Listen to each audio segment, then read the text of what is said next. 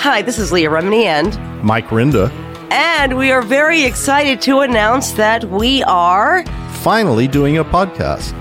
Yes, and the name is Scientology Fair Game, everybody. Scientology Fair Game. And thank you to all of you because we tweeted out, like, should we do a podcast? Whatever, everything. Overwhelming yes. Amazing response. Listen to Scientology Fair Game on the iHeartRadio app, Apple Podcast, or wherever you listen to podcasts. This episode is brought to you in part by the podcast Deep Cover. Hey everyone, we want to tell you about another podcast we think you'll love. Marijuana, guns, a dictator, the Cold War, and the greatest undercover drug bust in history. Deep Cover is the true story that begins with a Detroit FBI agent going undercover in an outlaw motorcycle gang and ends with the U.S. invasion of a foreign country. Pulitzer Prize-winning journalist Jake Halpern guides listeners on this wild journey, perfect for fans of Narcos, Sons of Anarchy, or anything by the Coen brothers. Deep Cover. You can hear it now in your favorite podcast app or at deepcoverpod.com. Welcome to Monster, DC Sniper, a production of iHeartRadio and Tenderfoot TV. The views and opinions expressed in this podcast are solely those of the podcast author or individuals participating in the podcast and do not represent those of iHeartMedia, Tenderfoot TV, or their employees. Listener discretion is advised. A deadly rampage. Victims slain randomly, all within a 1-mile radius, all within 15 hours. The first shooting at 6:04 last night. A 55-year-old Caucasian male killed in the parking lot of a grocery store. Then early this morning at 7:41, a Hispanic man mowing his lawn shot dead. Half an hour later, a 40-year-old cab driver gunned down while pumping gas. Then another 30 minutes later, a Hispanic woman shot fatally in the head. It was around 8 in the morning. They parked my car and I was late for work, so I was running. My name is Susie Cooper. I was very lucky because at 8 o'clock in the morning, I was the only car in that area. So they could easily have gotten me. I got inside the beauty shop and I went to have a cup of coffee. And all of a sudden, I heard shots. I was really shaky. I opened the back door thinking it was coming from there. No, but then I went back up front of the shop and I saw this woman sitting on a bench. She was dead. It was so hard to believe what I was seeing. You would think you're at a movie scene. You know, it was a mess. The bench was in front of a restaurant, so the bullet went through the window of the restaurant. That poor woman didn't see it coming. There is a ruthless person on the loose. What unnerves this community the most is the randomness of the murders. Ordinary people doing ordinary things. All that the victims appear to have had in common, each was shot to death by a single bullet. Be careful. These guys are using weapons that are going to go right straight through our bulletproof vests. The massive manhunt continues, but police admit they don't know who or what they're dealing with or what their motive might be. There was a white van just went by with 2 guys in it. From iHeartRadio and Tenderfoot TV, this is Monster, DC Sniper.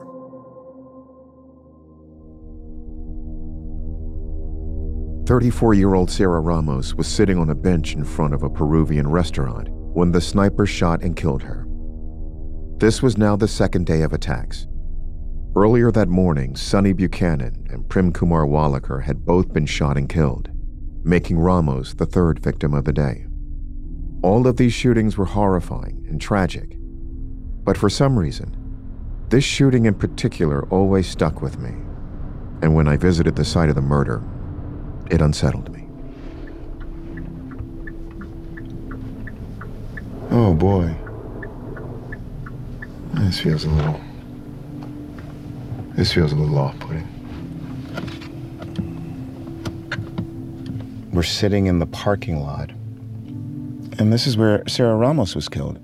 Sarah was 34 years old. She had just gotten off a bus, and she was sitting on a bench, you know, next to a post office, and And she was reading a book, and she was shot. She was just, I mean, the randomness of it. And that's what really gets you about all of these killings. You know, you're essentially a sitting duck. You have no way to defend yourself. No one did. No one did. A woman sitting on a bench reading a book?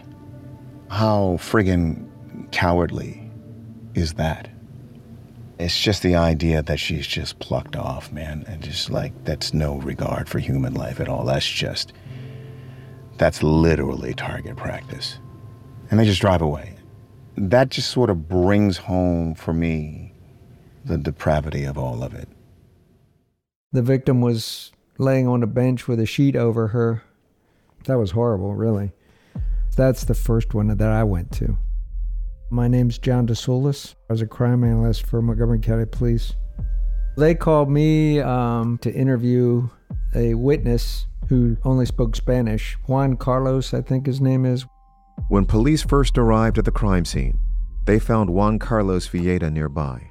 They don't know if he's a suspect, if he's a witness. He was probably around 22, I think. Typical landscaper-looking guy wearing, a landscaper uniform. So I took him aside and started asking him questions. He was pretty clear that he didn't see where the shots came from. There's an access road that runs parallel to the parking lot.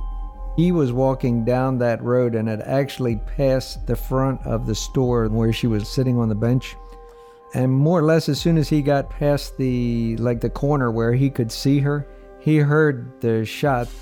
Within a few seconds, he saw a white box truck leave, passed right by her, and then drove west up to Georgia Avenue. It would have had to have been a drive-by shooting almost. It was like 5 seconds or something after he heard the shots, the van left the scene. He was the only one that was really close, and he was the only one that saw any kind of vehicle. And he described the box truck very well, to the point where it had damage to the rear bumper. Villeda described a white box truck, a delivery truck with a cab and separate cargo area. Police immediately started pulling over white box trucks and similar vehicles. But finding that one truck in the middle of DC's rush hour traffic was almost impossible. Well, you know how many white box trucks there are out there? You're going to see at least 2 or 3 white vans or box trucks sitting in just about every parking lot in the country. My name is David C. Reichenbaugh, retired lieutenant, Maryland State Police. Reichenbaugh played a major role in the DC sniper investigation, and he later wrote a book that detailed what was going on behind the scenes. About 9:30 or so, I guess it was, I get a phone call from the Rockville Barrack. Dave, I don't know what's going on here in Montgomery County, but there's been a rash of shootings. Montgomery police are running around like crazy.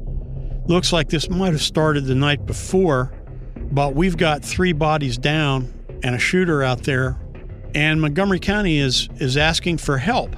This could be the next terrorist attack. Can you get the state police rolling? If there's one thing that the Maryland State Police can do, and it's actually by design, we can get 200 to 300 troopers at any place in the state within a couple of hours. Our goal was to just simply flood the entire area with road troopers to supplement Montgomery County. The troopers were coming in from all over the state, and I'd brief them on what we knew, which at that time was very, very little. We were looking for a couple of guys in a white box truck shooting people. That's about what we knew. We didn't know if we had a single shooter. We didn't know if we had maybe multiple teams. Our troopers were stopping every white van, every white box truck, and their instructions were, be careful, because these guys are using weapons that are going to go right straight through our bulletproof vests. A sniper case is about the worst kind of case you can have. Most homicides, the shooter has some connection with the victim, boyfriend, girlfriend, ticked off neighbor, relative. There's some sort of a connection that can be made. In this case, we have nothing. A white van, white box truck, and a high-speed bullet. That's all we had. And spreading panic. We had plenty of that. There have been a number of white vans all across this county that have been stopped by police officers, a number of people calling in. In fact, so many people that, as Andrea mentioned, they're inundating the system. Don't call 911 unless you feel that you have solid information about a white box truck. Police continued hunting for the white box truck, but the terror of October 3rd wasn't over. Just an hour and 20 minutes after the Ramos shooting, and just 8 miles south on Connecticut Avenue, the sniper struck again.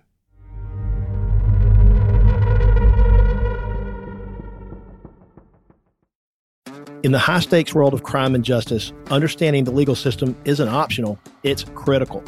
Hi, I'm Philip Holloway, host of the podcast Sworn from Tenderfoot TV and iHeartRadio.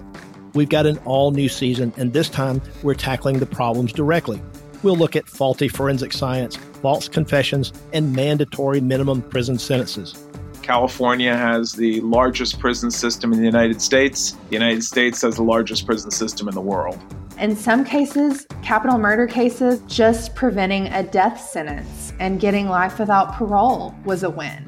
People just want justice so bad that they're willing to accept everything at face value when they need to really look deeper and really stand up when they hear about an injustice that's happening.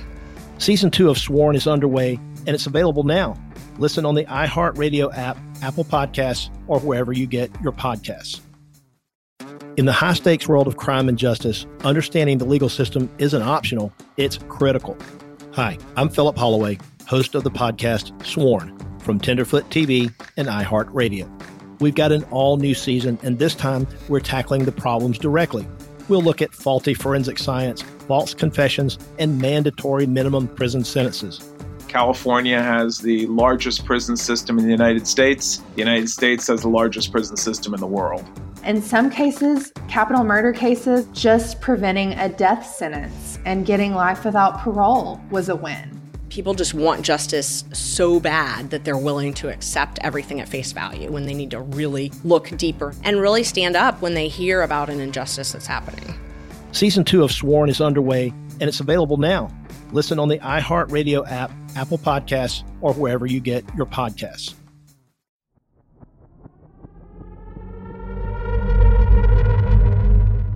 The fourth shooting on October 3rd took place at 9:58 a.m.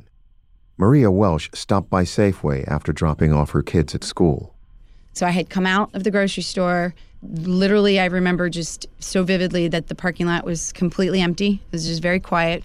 It was probably about 10 o'clock in the morning, and I just was loading the back of my car up and got in the car, and as I started the car and went to back out of my parking spot, I heard this loud, like, pop.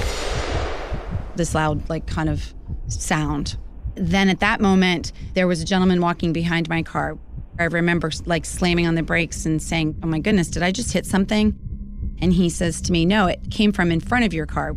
So as I was pulling up towards the main road, which is Connecticut Avenue, I hear someone calling for help. And I kind of look over and I see this woman next to the vacuum cleaner laying on the ground. That woman, Lori Ann Lewis Rivera, had been cleaning her minivan using the gas station's vacuum. Now she was lying on the pavement, tangled in the vacuum cleaner's hose. Maria Welsh, a nurse, jumped out of her car and raced over to help. And as I was running towards her, then I realized that I probably should have my cell phone in case I needed an ambulance. I turned to grab my cell phone, and when I turned back around towards her, it looked like she was having a seizure. I, at the time, knew nothing about any sniper shooting, and I thought that something had happened with the vacuum, like an electrical current of some sort. So as I was approaching her, I couldn't really do anything because the vacuum cleaner was still running. We always kind of learned that with, electrical equipment, you don't want to touch the victim. So I called 911.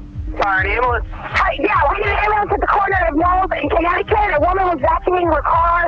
Something blew up. She's unconscious. She's got blood coming out of her nose and her mouth. Blood's coming out of her nose and her mouth? Yes. It's a Shell station? Yes. The person that answered the phone said, "Okay, well, do you know what happened?" I said, "No, I don't know what happened. I just heard this loud noise, like a loud bang." And she said, "What kind of noise do you think it is?" And I said, I don't know, like a bomb of some sort. It's like a bomb? Yeah, but it wasn't a bomb. I mean, it's like that kind of noise. It's like a gunshot, maybe?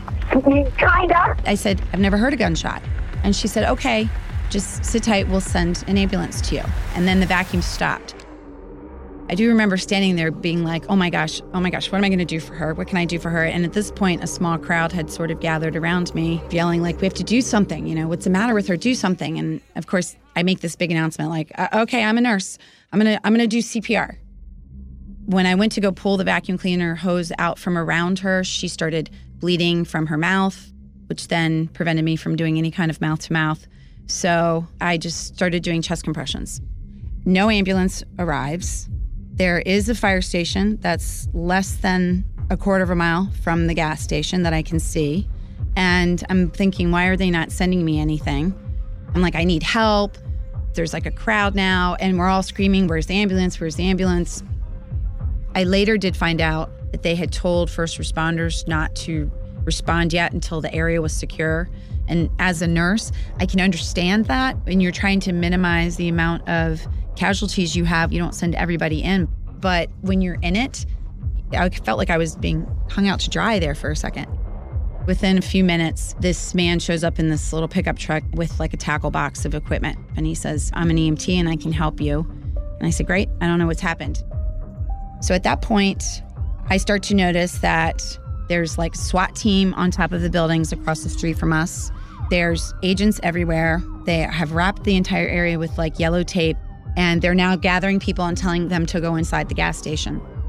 And this agent comes up to me and tells me I need to get inside the gas station quickly. I was like, I don't understand. I'm doing CPR. I'm a nurse. And he says, the EMT's here. He can do it. You go inside. And I'm like, we really should be doing 2-person CPR. And he's like, I'll do it. And tells me to get inside the gas station. And I said, I don't know why everyone's making such a big deal. This woman was vacuuming her car. Like, what is going on? So now we're all standing in the gas station. And I called my husband at the time and I said, gosh, I'm so sorry. I decided to stop at the Safeway before coming home. And something happened with some woman vacuuming her car, and I ended up doing CPR. So now the police are telling me I have to stay inside the gas station. And then within like 5 minutes, he calls me back and he's like, okay, you need to get out of there. That woman was shot. And I was like, no, she wasn't. I think I would know if she'd been shot. I did CPR on this woman. There's no blood. There's no gunshot. I don't know what you're talking about. Mind you, the bullet went through her back and then she fell backwards and landed on her back. There was no exit wound. So when we're doing CPR and chest compressions, there was nothing. You couldn't see anything. At this point, I think it was an FBI agent comes in to take our statements. And I remember asking, I said, can you just tell me what happened with the woman? Was she shot? And he said she was. I got a phone call, and that was one of the detectives. He asked me, are you Nelson Rivera? I said, yes. And he said, Lori is your wife? I said, yes. She just got shot. And, from that point to now, my life changed completely. My name is Nelson Rivera, and I was married to Lori and Luis Rivera. I am from the country of Honduras, Central America. When I came to the United States, I started going to the Church of Jesus Christ Latter-day Saint. And that's when I met Lori. She was a member of the church. She was a very sweet girl. And I fell in love with her. And the funny part was I didn't speak no English at all. So it was hard for me to ask her out for a date.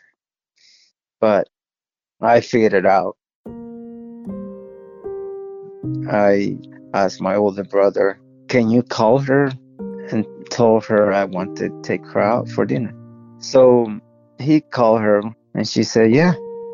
I take her to a Hispanic restaurant. And I don't know what to say because I didn't know how to say it. It was just weird and funny at the same time. I was just looking at her and she was just looking at me. So after the dinner, it was about 8 o'clock at night. In front of us was the temple of the Jesus Christ Latter-day Saint. And I knew that word, Mary, and I asked her, do you want to marry me? And she told me, are you crazy? And And I guess I was crazy right at that time. I was lucky she took me back. We kept dating for a while. And then we got married November 21st in 1997. And Jocelyn, she was born in January 1999. Lori, she was a good mom. Jocelyn always wanted to go to the pool, and she always wanted mommy to take her. She was so little, but she still remembered that mommy was taking her to the pool. And that's the only memory Jocelyn remembered from her mom. That morning before I left to work, it was something completely different than any other day. She was sleeping, and I just standing over there by the side of the bed for about 5 minutes, and then I left. So when I was driving around 8 o'clock in the morning, I was listening to the news and the radio, and I heard about people being shot in Maryland, and I think it was about close to 9 o'clock. I got a phone call, and that was one of the detectives, and he asked me, "Are you Nelson Rivera?" I said yes, and he said, "Are you driving?" I said yes. "Is somebody with you?" I said yes, and he told me, "Can you pull over? I got something to tell you, but I want you to pull over." So I pull over, and he said, "Lori is your wife?" I said yes. "She just got shot." I just get off of that truck, and I run across the street because I don't know what to do, and I was lucky a car don't hit me or something. It's even hard, after so many years. She was so young. She was just 25 years old. We drove back to Kensington, Maryland, to that Shell gas station where she got shot. Her blood was there, and there was a lot of people, and I was just wondering, if my daughter was in the car, and 15 minutes before that happened, she dropped Jocelyn off at the daycare. So I picked her up, and she was 3 years and 8 months. But I said, "Jocelyn, I got to talk to you." That was the most hard part for me to do. What am I going to say? There's just millions of things that come to my head. I said, "Jocelyn, she's not going to be with us anymore.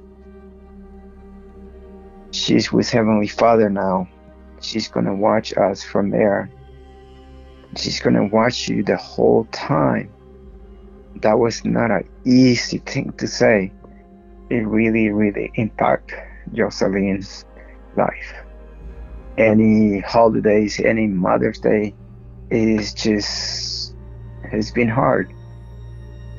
When she was young, she was saying that, "Daddy, I just want to die, to go with my mom, because she's in heaven, so I want to be in heaven with her." That was devastating for me every time when she was saying something like that. I said, it's not our time yet.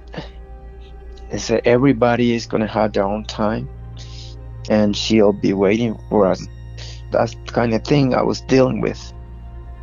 And, still, now she's 20, but there are some moments Jocelyn still miss her mom, It's not the same.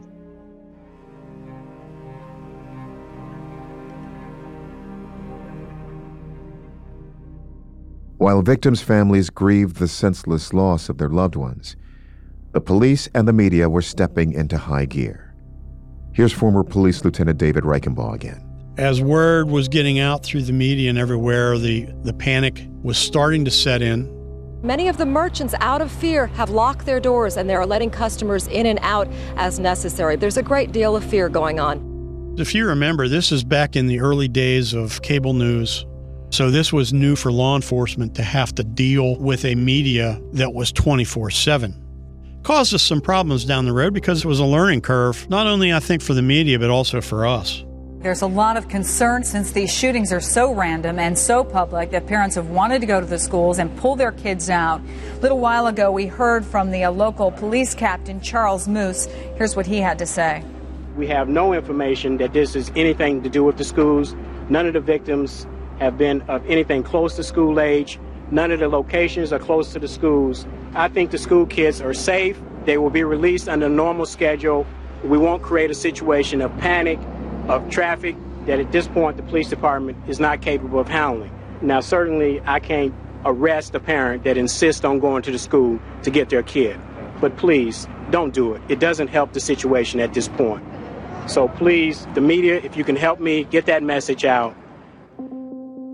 Derek Beliles was a public information officer for Montgomery County, Maryland. It was his job to manage relations between the media and the police. Dealing with the media on a case that's attracted the attention of the country was a little bit overwhelming. They immediately showed up in our parking lot and just set up tents. And in fact, we called it Camp Moose. Those of us who are public information officers refer to how big an event is based upon how many chemical toilets are delivered. And I believe this was a 5-seater. So it was big. I'd go out and talk to the media to find out what they wanted to know and then come back to Chief Moose and the others who were making the decisions about what was going to be said. We tried to tell the public everything we could about how to keep safe. Of course, there's things that we can't tell you because we're in the process of investigating it at this time, that if we were to release the information early, it might ruin everything. We didn't have a whole lot of information to tell the public, so we've tried to provide the best information we could to people, and one of those things was about the white panel van. Police have had little to go on, only one witness's description of a white truck speeding away from one murder scene. School children were kept indoors through the day, and police were on hand when schools let out. Police admit they don't know who or what they're dealing with or what their motive might be. The first big day, it's like, why Montgomery County? Who has a grudge? What are they trying to prove? That's Patrick McNerney, the homicide detective who'd been assigned to the first murder outside the Shoppers Food Warehouse. Now, after 4 more shootings in Montgomery County, the case and potential motives looked very different. Who are people who work for the police department might be a little unhinged, either current or retired. Let's find out where these people are and actually put your hand on them and know where they were during this time frame. And that was our first thing we did, kind of like Wizard of Oz, start at the very beginning of the Yellow Brick Road and work your way out. But that theory would be quickly thrown out. That night at 9:20 p.m., investigators got their first indication that the snipers weren't just focused on Montgomery County. The snipers had now moved into the nation's capital.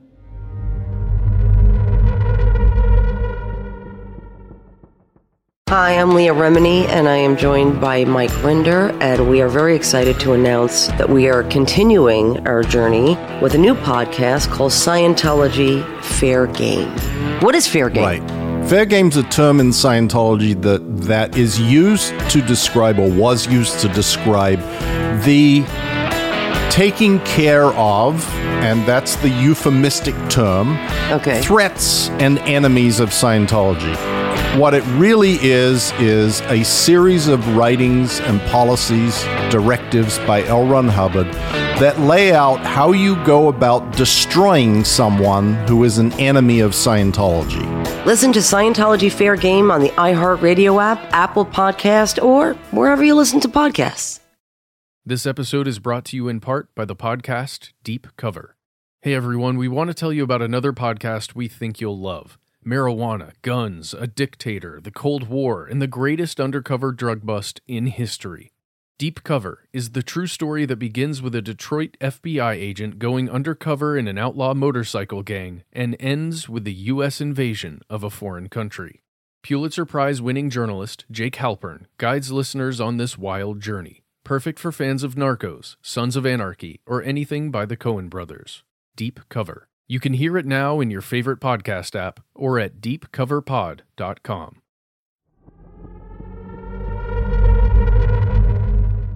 It was now 9:20 p.m., the night of October 3rd.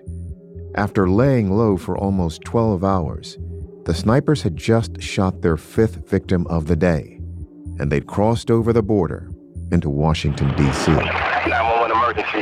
Yeah, we got a guy just shot out here. I'm on the corner of Georgia and freaking Salamia Street. What's going on there? There's a dude just got shot here at the intersection. Yeah, got shot? Yeah. Spell Cali for me.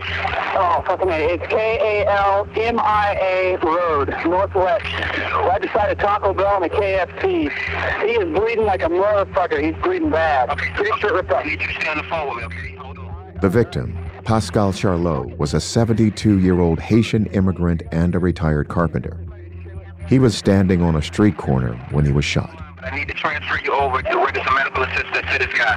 Here, put it on. All right. Okay, sir, what's wrong? Dude, there's a dude here that just got shot. He's like, stay with us. Is he breathing? He is still breathing, but he's not doing too good. Pascal Charlot died less than an hour later. There were a few witnesses nearby when the shot rang out.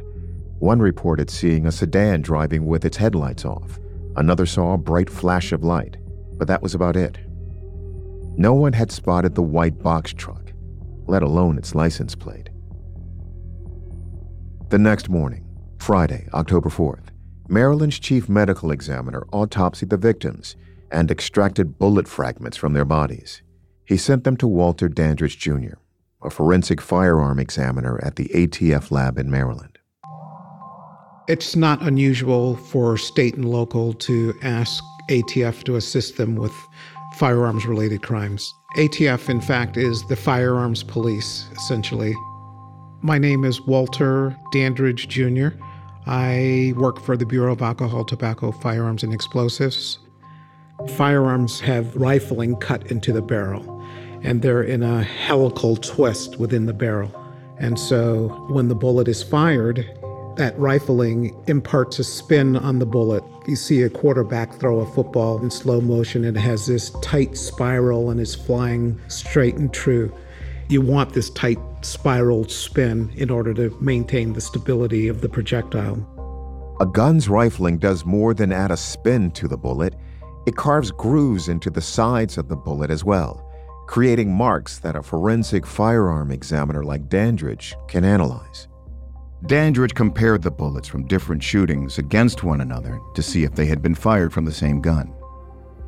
So I stick one projectile on the left stage of the comparison microscope, and I'll stick the second projectile on the right stage of the microscope. And I'm looking through the eyepiece, and I can manipulate the bullets on each of those stages, rotating them and looking at the microscopic marks. I can raise the magnification to 20, 25, 30x and see those marks clearly. If all of that is corresponding, then we will call that an identification, which would indicate that they were fired from the same firearm. Dandridge confirmed what everyone feared. All of the recovered bullets had been fired from the same high-powered rifle. There was a sniper on the loose who'd killed one person on Wednesday, October 2nd, and then 5 more on Thursday, October 3rd. And now it was Friday, October 4th, and everyone was on edge about what would happen next. Here's retired homicide detective McNerney again. It was Friday. I had just gotten into the office, and my supervisor, Nick DiCarlo, came to me and says, listen, you need to get your papers together. You're going to Fredericksburg, Virginia for a shooting outside of a Michael's down there. 911, what is your emergency? Yes, I am in front of Michael's, and somebody's out here who needs some help. Okay, what's going on? I'm not sure. There was a loud crack, and she said she needs help, and she's lying down. Do you think she's injured, or? Yeah, definitely injured. She hurt herself? I'm not sure. Some way? There was a loud... No, it looks like she's been shot or something. She's been shot, yeah. She's been shot, okay. I have to come back and get my son out of the car. Yeah, I know. Let's get you out of here. Okay, we're getting somebody on the way. I pulled up and there was a loud gunshot. Did you see anything or anyone? You just heard a loud pop? I heard the call for help, and I saw the car. You saw the car? I didn't see the car. You didn't see the car? I noticed that a car was squealing away, but I did not see it. Okay, did anyone else? No, same thing. We were aware that a car sped away, but we did not actually process what it was. Okay. Someone said there was a man in it. What about the lady that's injured? Did she see it? A lot of people around here right now. Did you actually see the car? No, she didn't see it. Okay. Are you is she in the parking lot? Yeah. She's in the parking lot, yeah.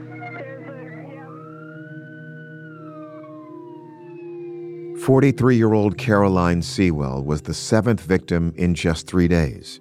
She just finished a simple errand at Michael's, and she was loading bags into her minivan when a bullet pierced her back. It tore through her liver and punctured her lung. But when Detective McNerney heard that this shooting, like the first, took place at a Michael's craft store, he perked up. Now we at least have some connection. What are the connections between these two places? And so this thing happens in Spotsylvania County in Virginia. My supervisor, Nick, said, listen, you got 2 helicopters waiting for you over at the police academy, and they'll take you down there. That was my big adventure, to fly in a helicopter with the FBI. As Detective McNerney flew south to Fredericksburg, Virginia, Caroline Sewell was medevaced north to a hospital in Fairfax. As a matter of fact, our helicopters crossed one another's path on the way down there. Sewell was rushed into emergency surgery, and miraculously, she survived. Meanwhile, McNerney's helicopter arrived in Fredericksburg. We landed right in the parking lot where the Michaels was down there. And when I went in and I was talking to the manager of the place, I said, what is your connection with Montgomery County? Oddly enough, the same guy who set up the store in Montgomery County set up the store in Fredericksburg, Virginia. So, okay, well, now we have a connection. And, why would somebody want to shoot you or somebody at the store? And we're coming up with blanks on that. McNerney was convinced that the crimes were connected, but he'd need a bullet to prove it. The round was recovered, or what was left of it. Apparently, Miss Sewell was putting stuff in the back of her van. Her arm was up pulling down the tailgate when she was shot.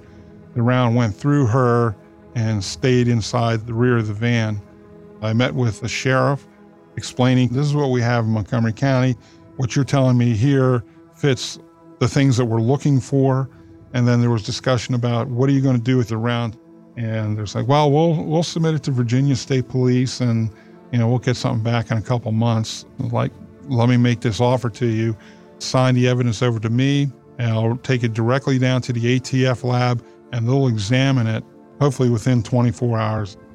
They ultimately said that's the better route. And fortunately for me, the FBI stayed there with their helicopter. It was interesting, though. This was a sniper helicopter, old Huey. So on the way down there, I could sit on the outboard seat looking out the window with the doors wide open. But on the way back, the guys had their night vision goggles on, and they were sitting on the outboard seat. Like, wow, I didn't know it would be a target. But got back there, I took the round to ATF. He had his lights and sirens on, and the brakes were smoking when he reached the lab. That's forensic firearm examiner Walter Dandridge again. There was a lot of urgency during this time, but the urgency wasn't at the sacrifice of quality. We didn't do anything different with the sniper investigation other than once we received the evidence, we worked it right through. If that meant working all night, we did that as opposed to quitting after 8 hours. The next morning, decision was, yes, it's included in our case. Let's get the sheriff up here and do the press announcement.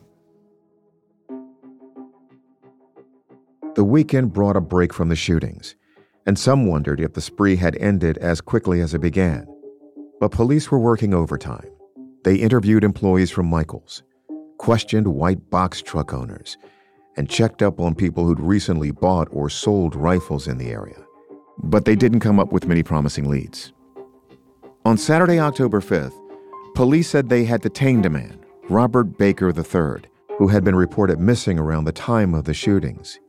He'd left his home in Montgomery County, Maryland, and taken with him a rifle that fired the same kind of bullets used in the attacks. And reportedly, he was affiliated with militia and white supremacist groups. But after initial hopes he was connected to the attacks, police ruled him out. Speaking to the Washington Post, Montgomery County Police Chief Charles Moose said, quote, "I would just like to express the fact that Mr. Baker's vehicle is a dark blue GMC pickup truck. It never has been white, never has been associated with the white box truck we've been talking about."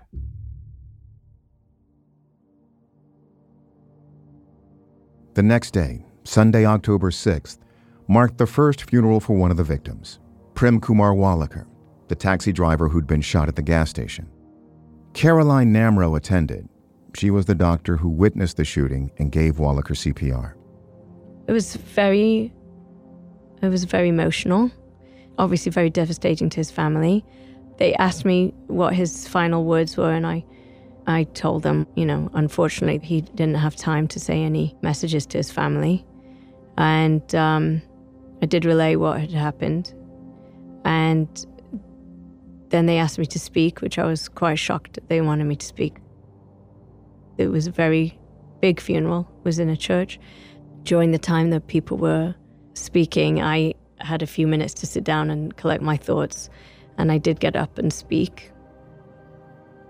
I remember saying that it was such a terrible waste of a life. This is devastating. And I remember thinking that I should try and say something religious because it wasn't a church. So the only thing I could think of was a blessing to the family, that God would turn his face to them, shine his light on them, and give them peace, which is the priestly blessing. And I said to the police liaison lady, I said, I don't want my face to be on television. They still hadn't found the snipers. I didn't want anybody to find me or come to the house or anything. In the evening, if I was putting the kids to bed and it was very quiet in the house, I just felt a little nervous. Everyone shared that anxiety, even police officers working the case. Here's retired Maryland State Police Lieutenant David Reichenbaugh again. I was a parent of a teenage girl at that point. Hey, your kids are everything. There's concern, there's panic, and of course there's that, I want to call it the unrealistic thought process, because I went through it too. I was concerned about my kid. Is my kid going to be a target in all this? Now, the police side of me says that's just unrealistic and the odds are astronomical. But dad part of me says, hey, my kid could be the next target. I guarantee you every parent, certainly in Montgomery County and now the District of Columbia, were beginning to think the same thing. How could you not? And then Monday, October 7th, 8:08 a.m., Benjamin Tasker Middle School, our worst fear. Next time on Monster, DC Sniper. This is a copy of Prince George's County 911 call. Hello? Hello, this is Benjamin Tasker Middle School. Uh-huh. We have a child out front that says he's been shot. Hi, I'm the principal of the school. Did somebody just drive off with him? Yeah. I don't know where. I have no idea. That's the Death's Head tarot card. The message here is quite obvious. Call me God. They decide who lives. They decide who dies. There was a very quick realization that this could be the next stage of a terror campaign. And there it is, all over network news, which meant we had an internal leak.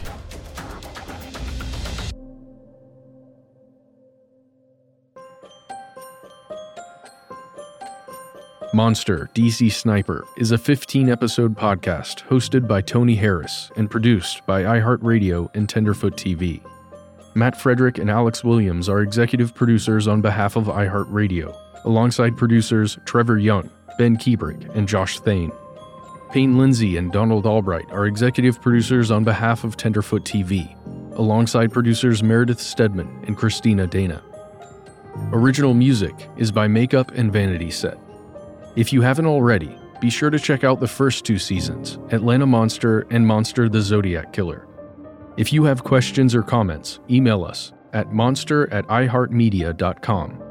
or you can call us at 1-833-285-6667. Thanks for listening.